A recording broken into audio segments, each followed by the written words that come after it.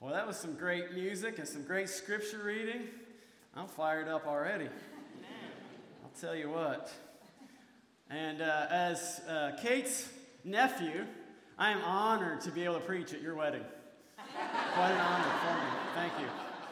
So, commissioned ruling elder, Dr.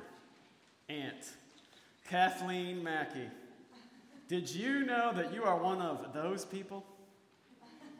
Usually when people refer to others as one of those people, it's typically meant not in a nice way. Like if someone has a different set of beliefs or convictions or actions than yours, you might say, oh, they're one of those people. Or you might use it for fanatics, people who are really into something and you just don't quite get it. Like those people who go down to Graceland every August 15th and stand in a long line on the eve of Elvis's death anniversary. That's one of those people. Of course, when I describe myself as an Elvis fan, I usually separate myself and say, I'm not one of those people. How do you like that? 2 minutes in, I already got Elvis referenced. All right. In our culture today, it can be difficult to label ourselves as Christians or followers of Christ, or especially as ordained ministers, because people often put us in the category of those people. But there's some truth to that statement. As followers of Christ, as people of God, we are at times going to stand out. We are going to look different, and at times we are going to be those people to some people. In our opening scripture today, in Romans 8:28 through 30, the word those shows up in each verse. And those is a plural word. So what I share today can be applied to all of us. And I hope this word tonight is encouraging for all of us in this room, regardless of our stage of life, regardless of our vocation. But specifically tonight, I'm aiming this message at you, Kathleen. I want you to hear these words as one of those people. So Romans 8:28 through 30, I'm going to read this again.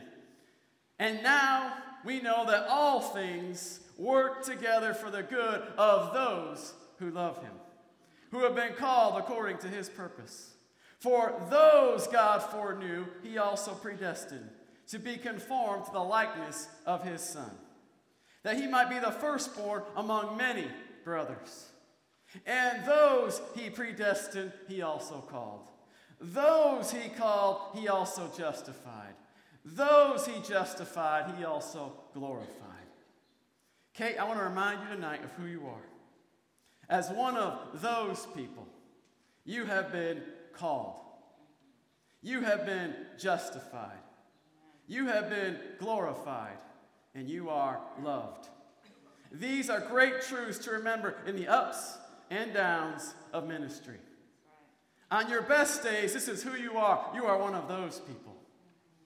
On your worst days, this is who you are. You are one of those people. On a night like this, it seems easy to feel this way, surrounded by great people, friends, and family members. It's easy to feel that I'm loved on a night like this. When you're in the worship center and you hear the great songs and feel the presence of God, it's easy to feel I am justified. But when the hard times hit, it's not always so easy. And I want to share with you these words for the good days as well as the hard days. As a minister, as a child of God, you will face trouble and you will face opposition. As the words of the 80s rock band Poison stated, every rose has its thorn. Now, what do you expect from a group called Poison? Positive thinking? So, this calling to ministry is a rose. It is beautiful and it is glorious, but it does come with some thorns. When you face those thorns, I want to remind you of these words and encourage you to turn to these words in times of difficulty. On this journey of ministry, there may be times of doubt.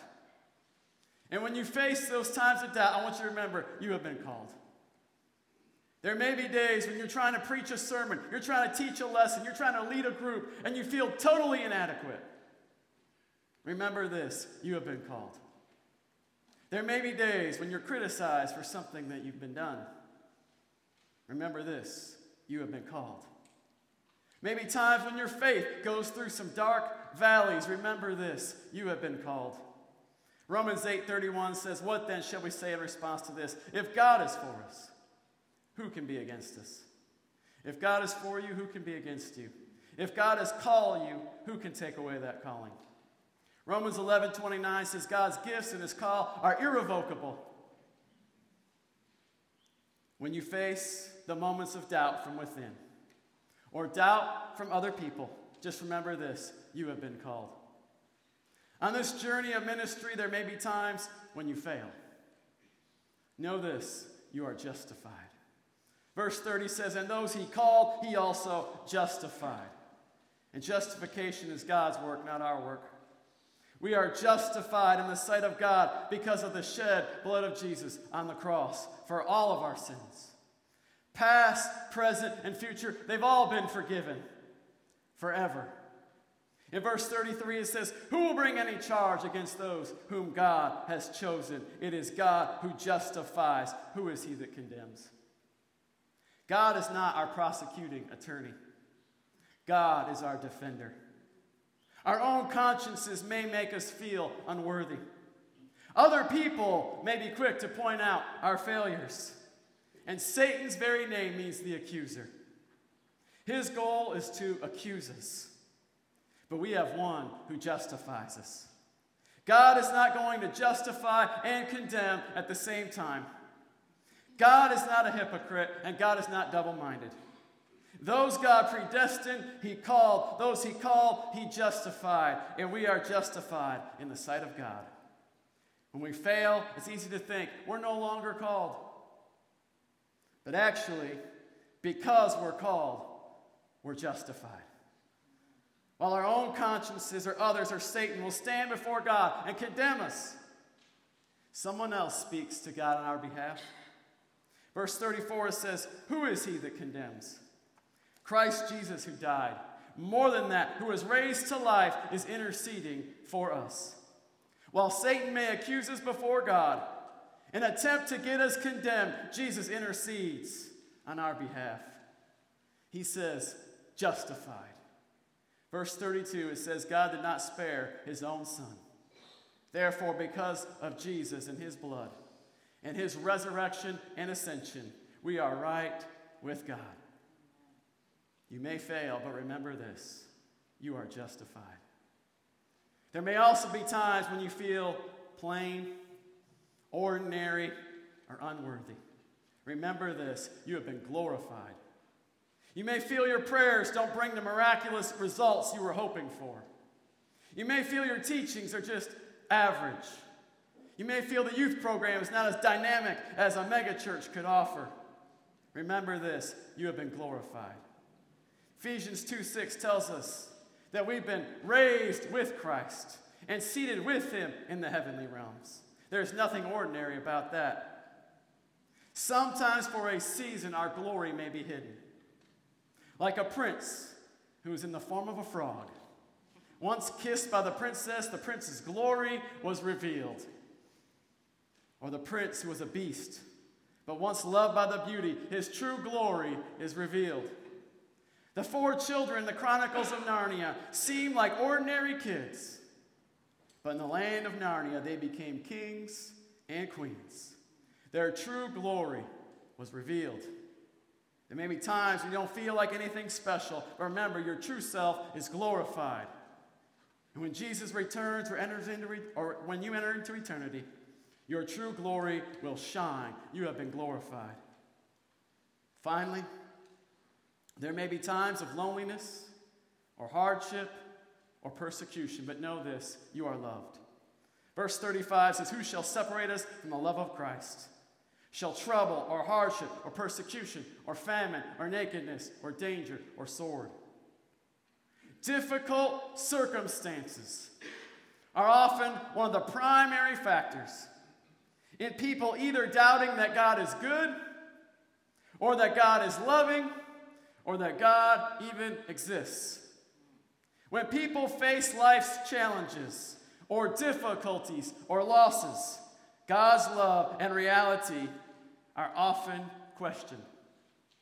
Like the way the New Living Translation says in Romans 8:35, can anything ever separate us from Christ's love? Does it mean he no longer loves us if we have trouble or calamity or are persecuted or hungry or destitute or in danger or threatened with death? Verse 37, the New Living Translation answers, no. Despite all these things, overwhelming victory is ours through Christ who loved us. Overwhelming victory is ours through Christ who loved us. One thing I have learned is we need to know where to look to know if we are loved. If we look only to our circumstances to see if we are loved, then we will be on a roller coaster ride. It'll be like a lover who picked flowers. He loves me. He loves me not. He loves me. He loves me not. You have a day like this, you experience all the joy of the friends and the family. He loves me. When you experience a hardship or face a difficulty, he loves me not. If we live our relationship like that with God, our thoughts about God's love will likely be fickle, and so will our response of love to God. Be like a lady who wrote her regrets to her ex-fiancé about breaking their engagement. She writes, "Dearest Tommy, no words could ever express the great unhappiness I have felt since breaking our engagement. Please say you'll take me back. No one could ever take your place in my heart, so please forgive me. I love you, I love you, I love you. Yours forever, Marie.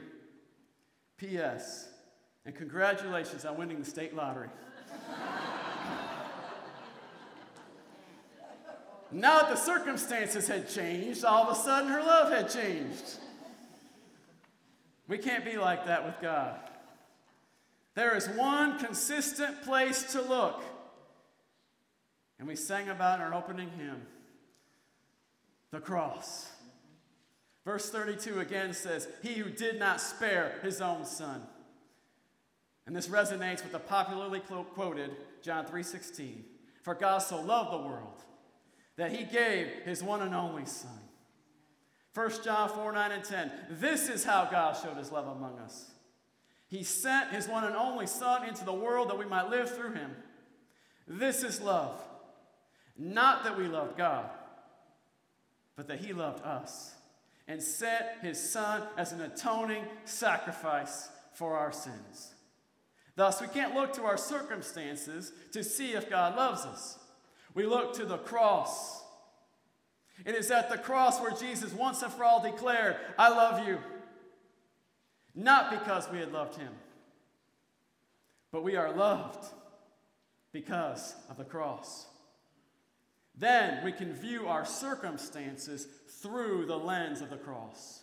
Romans 8:32, "He who did not spare his own Son, but gave him up for us all, how will he not, along with him, graciously give us all things?" Because the cross shows us we are loved, we can view our circumstances through that lens and know that in that time, God is working for good. Romans 8:38-39, Living Bible state, "For I am convinced that nothing can ever separate us from his love. Death can't, life can't. The angels won't, and all the powers of hell itself cannot keep God's love away.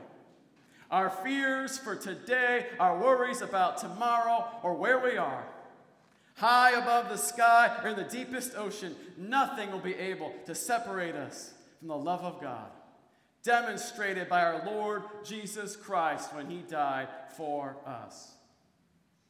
Kate, no matter what you go through, remember this: you are loved. The cross proves it once and for all. Remember this, that you are one of those people. As one of those people, God works everything together for good. Those he predestined, he called. Those he called, he justified. Those he justified, he glorified. What then shall we say in response to this? If God is for us, who can be against us? God has called you. God has justified you. God has glorified you. God loves you. Amen.